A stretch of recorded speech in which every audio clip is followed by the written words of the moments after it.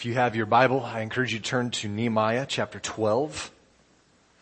We will only be in Nehemiah for a few more weeks, but we're going to finish chapter 12 today. Last week, though, we looked at, Jason mentioned it with the kids, we looked at why Israelites weren't just like knocking down the doors and the gates of Jerusalem to live there, right? It's potentially dangerous. There wasn't a whole lot of options as far as land ownership and some other reasons. There were some people who drew the short straw, right? 1 out of 10. But then there were some people who chose to live there, and they were a fantastic example of what it looks like to sacrifice for others. And they were people that knew, it seems, that knew that pursuing God's plan for their lives was more important than pursuing their own plan. They set aside convenience and comfort for the sake of the name of the Lord, and in kind of a pre-Christ-like way, they were demonstrating Jesus in what they did and how they sacrificed. And Christians, we're called to do the same thing today, aren't we? We're called to give of ourselves. It sure seemed like these people in Jerusalem understood that their city wasn't just another like icon on a map, right? It wasn't just another old town. Their city was one that was important to the name and worship of God. So far we've seen the walls have been fixed. They're reconstructed. Great. We've seen that the word has been read to the people. We've seen that revival and renewal have come as a result of the word being read and the Spirit being poured out. And the followers of God, of Yahweh, have been identified now. Those lists that we've preached through with all those unusual names, those were God's people by name being listed. Okay? Now it's time for it all to come together.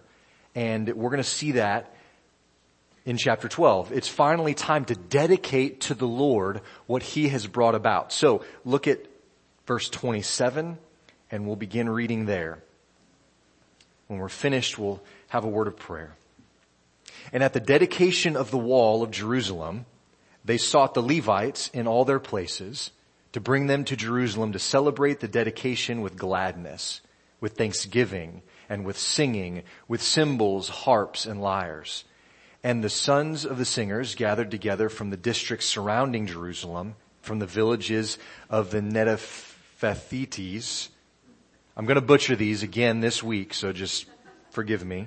Also from Beth Gilgal and from the region of Geba and Azmaveth, for the singers had built for themselves villages around Jerusalem. And the priests and the Levites purified themselves, and they purified the people and the gates and the wall. Then I brought the leaders of Judah up onto the wall and appointed 2 great choirs that gave thanks. One went to the south on the wall to the dung gate. After them went Hoshea and half of the leaders of Judah, and Azariah, Ezra, Meshullam, Judah, Benjamin, Shemaiah, and Jeremiah, and certain of the priest's sons with trumpets. Zechariah, the son of Jonathan, son of Shemaiah, son of Mattaniah, son of Micaiah, son of Zakur, son of Asaph, and his relatives, Shemaiah, Azarel, Milalai, Giliah, I'm not sure, Maya, Nathanael, Judah, and Hanani, with the musical instruments of David, the man of God. And Ezra, the scribe, went before them. Verse 37, at the fountain gate, they went up straight before them by the stairs of the city of David, at the ascent of the wall above the house of David to the water gate on the east. The other choir of those who gave thanks went to the north, and I followed them with half of the people on the wall above the tower of the ovens to the broad wall above the gate of Ephraim and by the gate of Yeshana and by the fish gate and the tower of Hananel and the tower of the 100 to the sheep gate. And they came to a halt at the gate of the guard. So both choirs of those who gave thanks stood in the house of God, and I and half of the officials with me. And the priests Eliakim, Messiah, Miniamin, Micaiah, Eloni, Zechariah, and Hananiah with trumpets, and Messiah, Shemaiah, Eleazar, Uzi, Jehanan, Malchijah, Elam, and Ezer.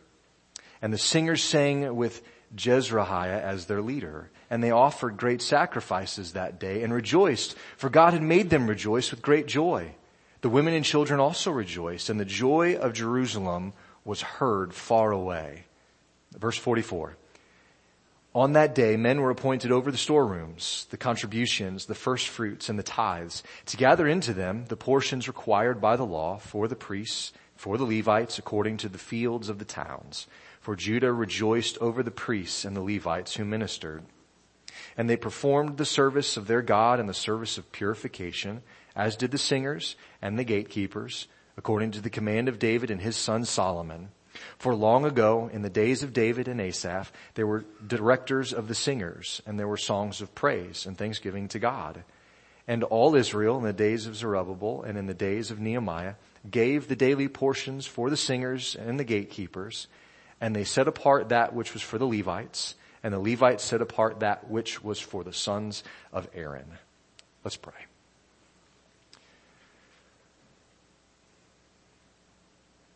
Lord, we could read this and we could think this has nothing to do with Ramsey Creek in 2023, with our area. And I pray that we'd be able to move past that thought and see instead, Lord, what it means to be dedicated to you, what it means to put your ways first, what it means to have orderly worship. And so I pray that you would teach us today, Lord, as we read about wisdom earlier, we continue to need that wisdom, Lord. And so we pray that you would grant it, not just for us to be puffed up in pride or arrogant at what we might know logically in our heads, but instead, Lord, that it might prove useful in our lives, in how we relate to others who are hurting, and how we give and how we sacrifice for those that we care about. So, Lord, we pray your blessing on this time in your word. In Jesus' name, amen. If you want to just mark it down in your notes, 1 Chronicles chapter 24, it talks about the wisdom that God gave David in kind of setting up these different groups of priests, 24 groups to be exact. And according to this plan that God gave David, 2 groups of priests for each month of the year would work. Okay, they would be offering sacrifices on behalf of the people. They would be required to be at the temple and those sorts of things. And so basically each priest had a job for 2 weeks of the year to be in the temple to work. The rest of the year, for the most part, depending on the year, for the rest of the year though, they would return to their homes and that they would work on stuff that normal everyday folks worked on. They'd work in the fields. They'd sow a garden. They would raise their kids. The fathers were responsible, whether they were at the temple or in the home, the fathers were responsible for teaching the kids the Torah and the law of God, like we hear in Deuteronomy chapter 6. That was their job all the time. If you think about some of the Old Testament priests, you can think of Eli, Samuel, some of these, they had families, right? And unfortunately, they didn't lead those families all that well at times. But they were responsible for them. And so their jobs were more than just service in the temple 24/7 year round. Okay, they had homes. They had families. And so that's why I think in verse 27, it mentions how they have to go out and call the Levites back because they were out dwelling in their places.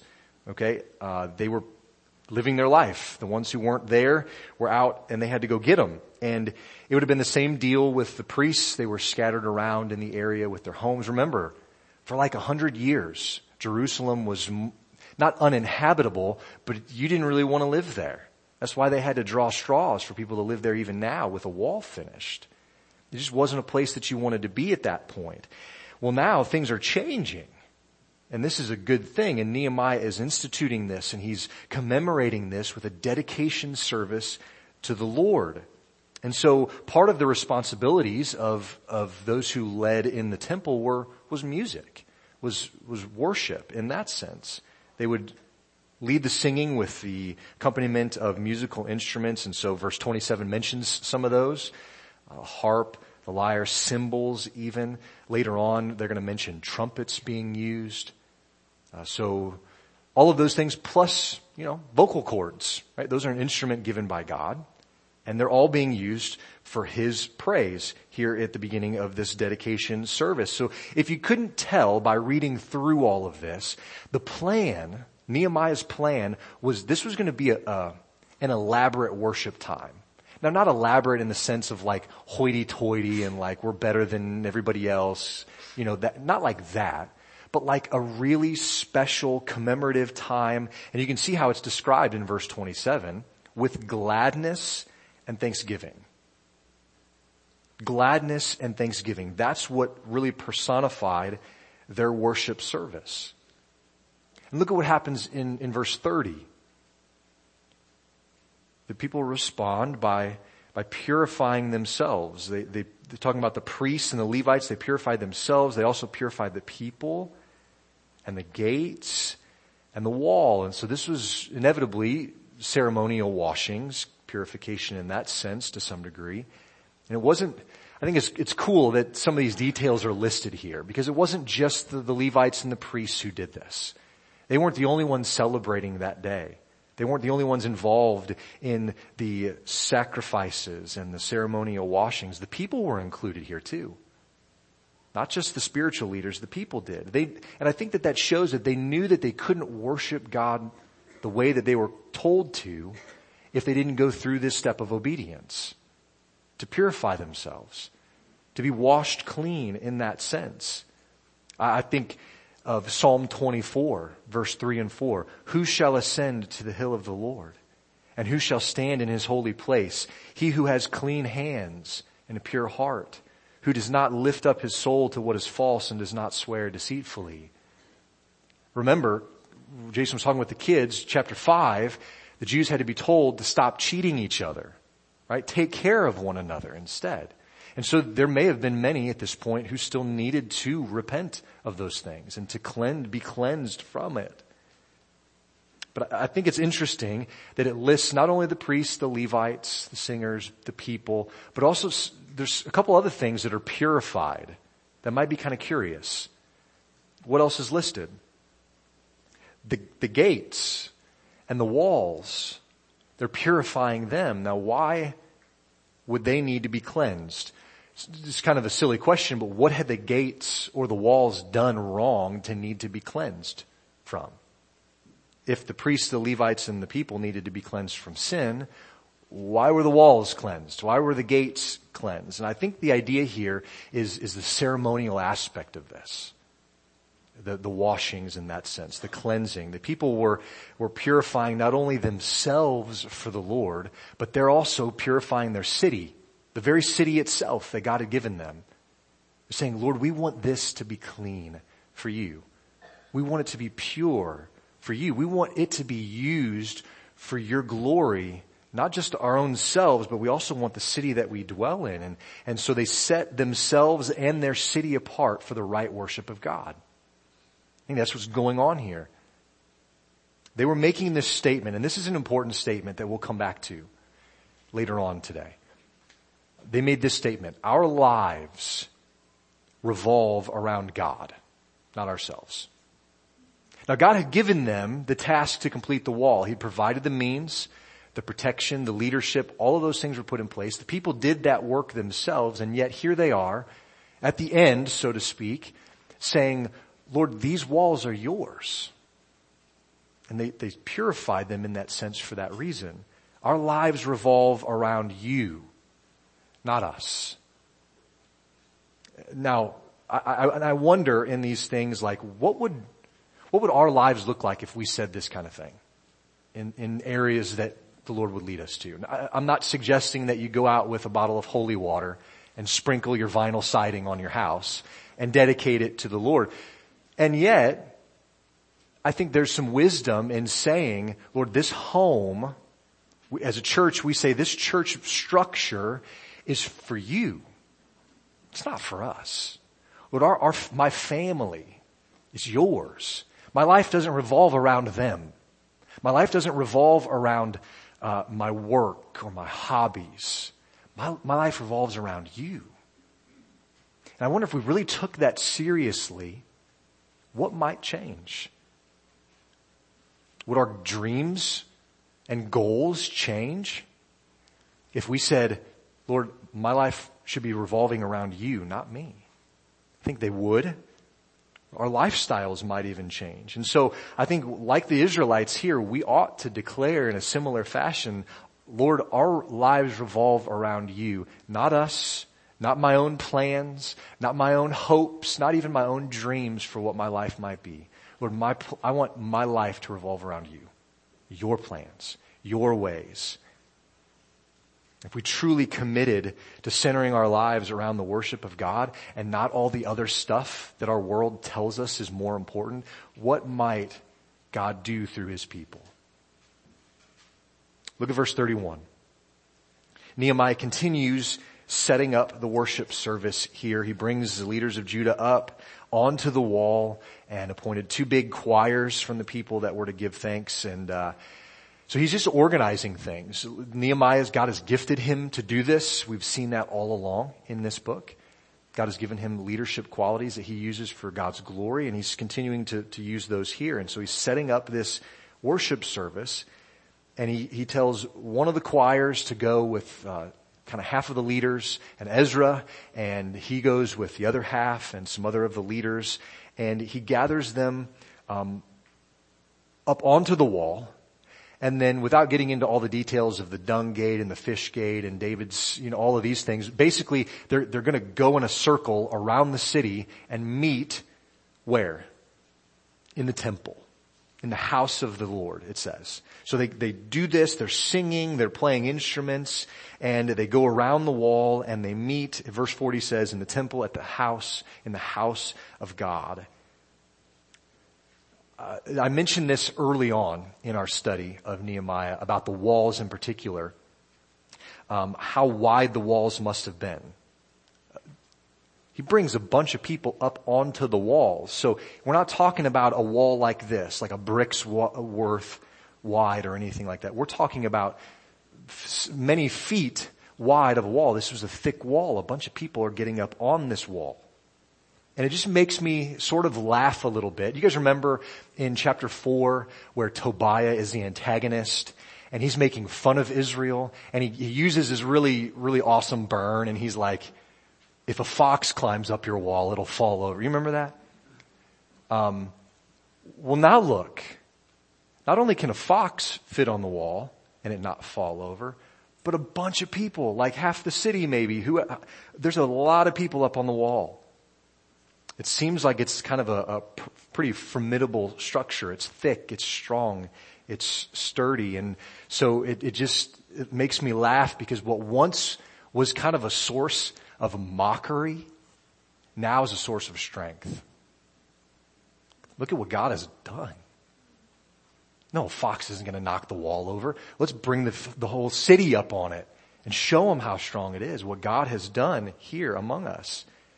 And I think it just shows that it's, even today, and I think it will always be until the Lord returns, it seems strange to the world that God would ever use weakness instead of strength. Right?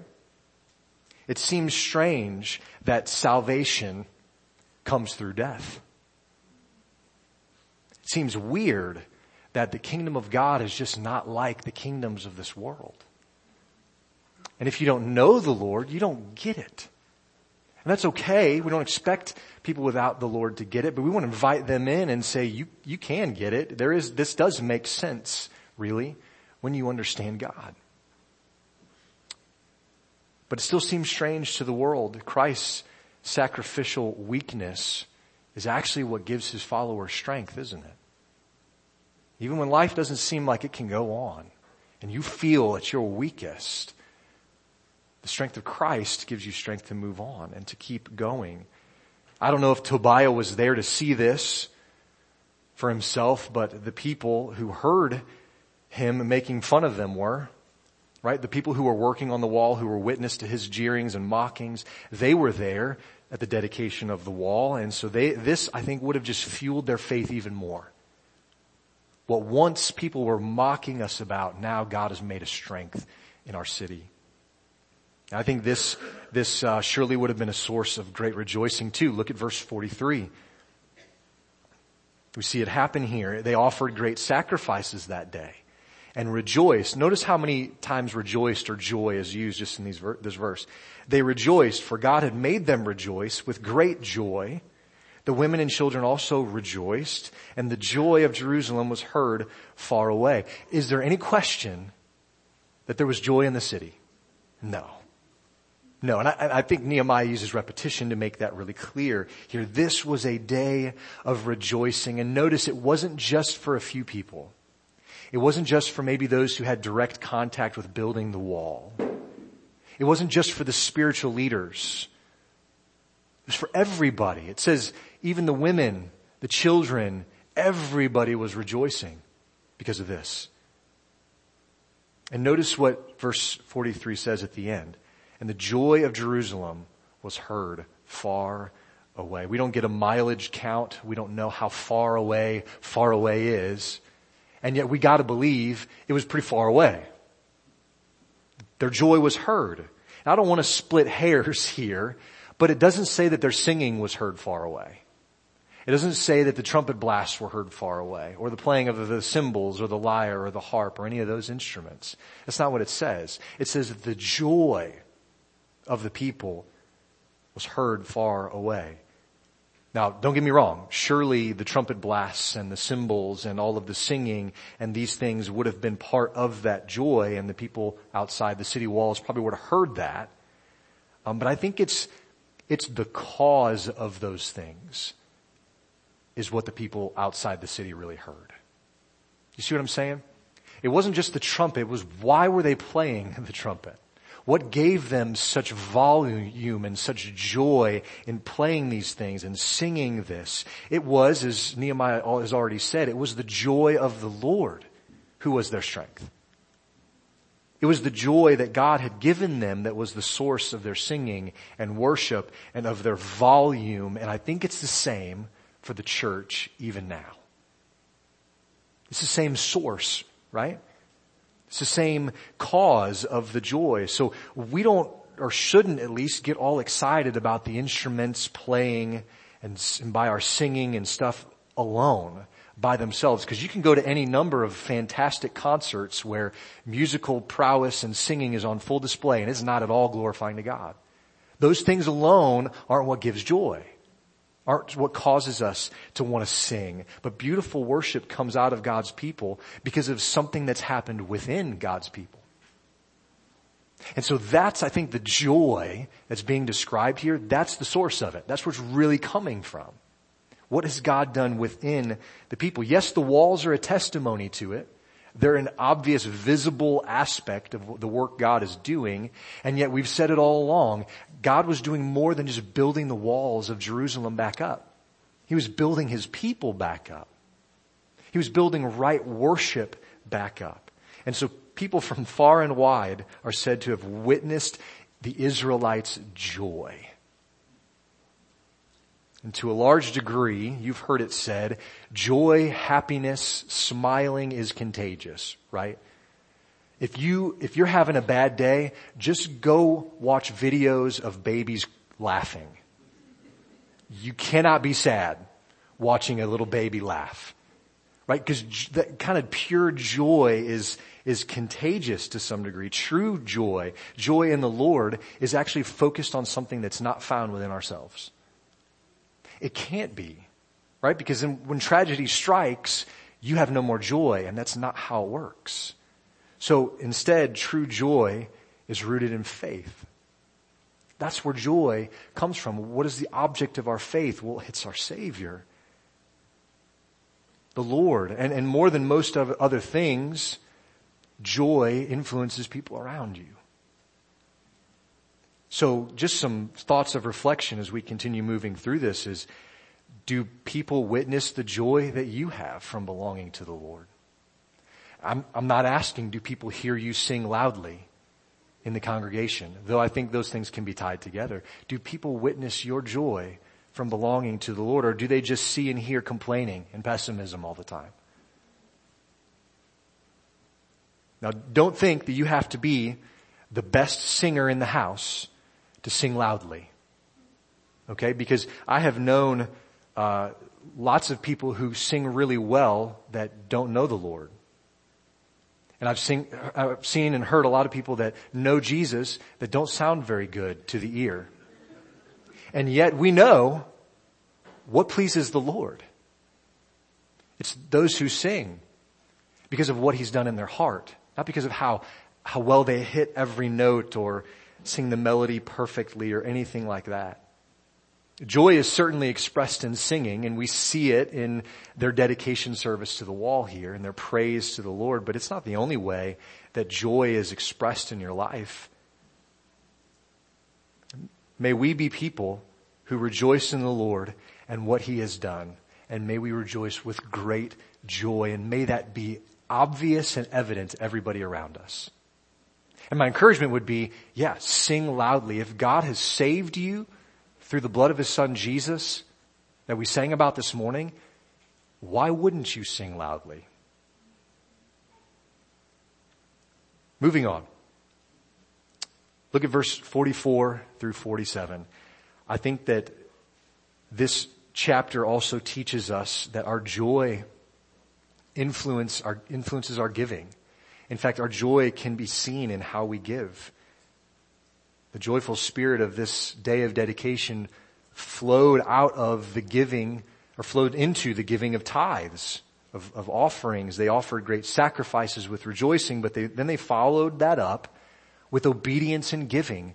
God had set up these structures of giving to the Levites and to the priests and to the singers and to the porters, those people who are mentioned here. And the people, because of the great joy with which God gave them, they rejoice and they sacrifice and then they obey. You see that? Their joy that God gave them led them to obedience.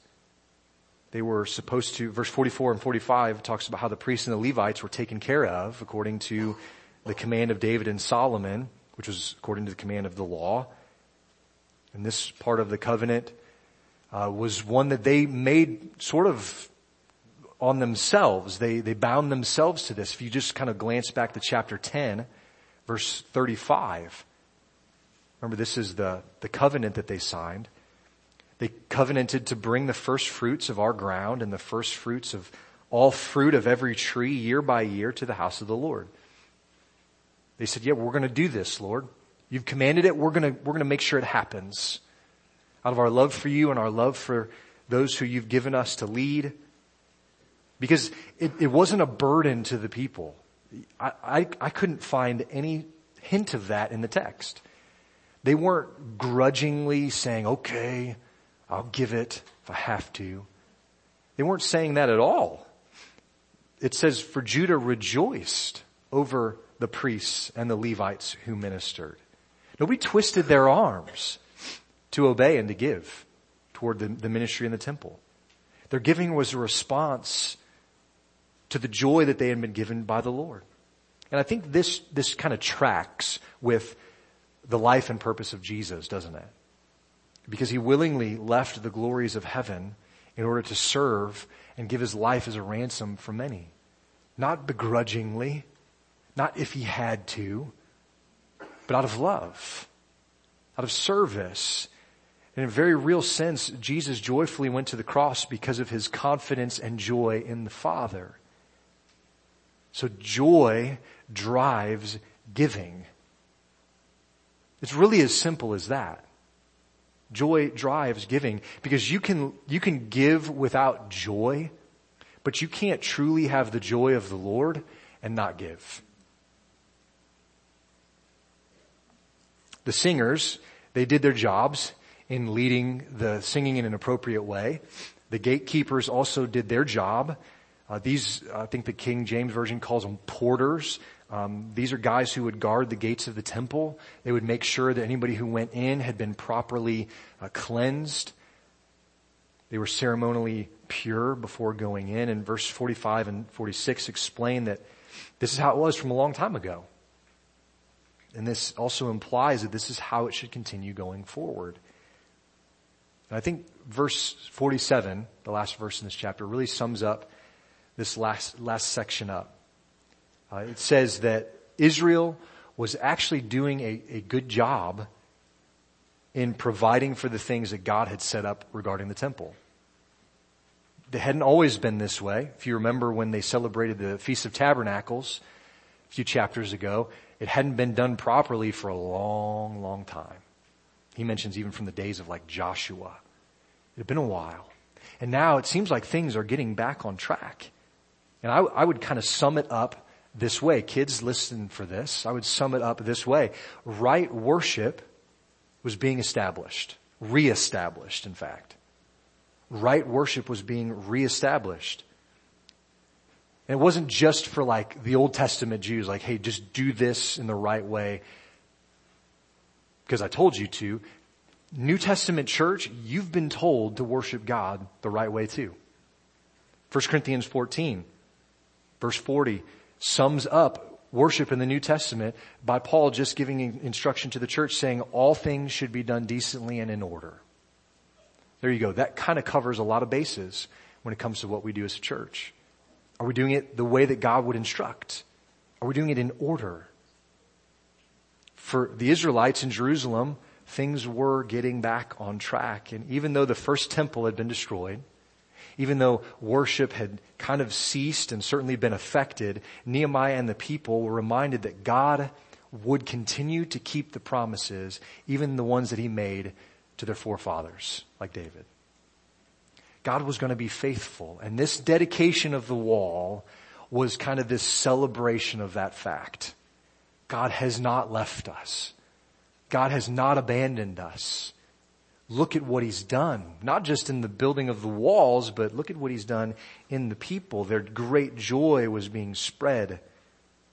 They believed that God's Spirit was still with them and that God's people, from God's people, his glory would spread over the whole earth. They were basically saying, our lives are not about ourselves, but they're about the Lord.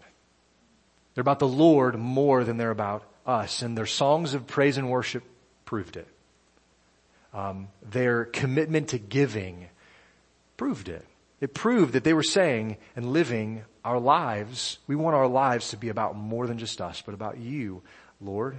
Their joy in dedicating these things to the Lord was another evidence that they wanted to live for him. Now we're going to find out the unfortunate reality in chapter 13 that it didn't always go as planned. But God would keep his promise even when some of them didn't. So what are some takeaways from this morning? We finished chapter 12, one more chapter in the book of Nehemiah. Here's a big takeaway. If you know the Lord through Jesus, your life ought to be dedicated to fully displaying his goodness. Remember, what were the choirs made to do? To sing praises of thankfulness, right? Is that our lives? If we know the Lord, are our lives dominated by a thankfulness to God? They ought to be. If you know the Lord, worship should be fueled by his love for us, not just our love for him, because brothers and sisters, if you're like me, you don't do that very well sometimes. You don't show God your love for him very accurately oftentimes. But instead, we remember his love for us. Our worship is fueled by his love for us. It's fueled by what Jesus has done on our behalf. So don't be content in your sin, right? Don't think, okay, well, I don't always do it perfect. Nobody does. That's true. Except for Jesus, that's true. And yet the gospel would call us out of that mindset. Out of that mindset of just like, well, everybody does it, so it must be okay. Into the, no, that's not what God calls us to. and I want to follow him. I want to be displaying his glory in my life as accurately as possible. I want the joy that's coming out to be a joy of the Lord that people know and understand. If you know the Lord, your worship in the congregation should be filled with joy. We ought to be the happiest people on the earth, right? Despite what's happening in our economy, despite what's happening in our community, in our own personal lives, we ought to be the happiest people in the world. We ought to have the joy of the Lord. One commentator I read this week said, "The gladness of religion is not confined to set services of public worship. But when those services are held, it must flood them with the music of praise. It is impossible for the worship of God's house to be limp and depressed when the souls of his children are joyous and eager." I like that. It's impossible for the worship of God's house to be limp and depressed when the souls of his children are joyous and eager. And so I would just ask, is your soul joyous and eager? Life isn't always easy. It's not always an easy road, but God's people don't walk it alone. He's given us his Son as a sacrificial gift to us, and he's given us his Spirit as a comforter. So real joy is rooted not in the things around us, not in the things inside of us, but our joy is rooted in faith. And the object of that faith is Jesus. These are gifts that God gives his people. So just in final reflection of this morning and what we've talked about, just a couple of questions to ask. Can you say, I want my life to be about God more than me? I want my life to be dedicated to him more than me. Can you say, my life revolves around his plans, not my own? If you can't say those things, honestly, if maybe you're struggling with that, why not make today the day that you can answer affirmatively by finding true joy, not in yourself, not in your hobbies, not in even your family, but in Christ? Because that's the source of true joy, and that's the only way that people here could ever say, I want my life to revolve around something other than me. Because that's not a natural inclination of a human heart, is it? It's a gift of God that we glorify him with. And so if you struggle to say, my life is that way, in our time of this last song and reflection this morning, pray and ask God to set you straight. And if you don't know the Lord, come up. I'll be standing here and we can talk about what it means to follow him. But let's pray this morning. Lord, I would hope for your people in Ramsey Creek and in churches in Pike County and Lincoln County and St. Charles County and in Missouri and all across our nation and world, Lord, that our worship services are not limp and depressed, but instead are full of your children who are joyous and eager for more of your things, for more of your ways. And so, Lord, if we can't honestly answer and say our life is dedicated and lived for you and not ourselves, if our goals and dreams and thoughts and plans have overtaken the ones that you would have, maybe we don't even know or care about your plans for our life anymore. Lord, I pray that you would straighten our hearts out, that you would straighten our souls out, to find joy and comfort and peace and rest and salvation in Christ alone. That we might cry out in our sin for him to save us, knowing that he is faithful and just to do it. And so, Lord, I pray that you would cleanse us this morning, that you would give us a joy that the people of Israel had when they dedicated the wall like this. And it would be one that moves us to give, not just financially, Lord, but to give of ourselves in support of one another and in loving one another better than we do. Lord, stir us up to these things. We pray in Jesus' name. Amen.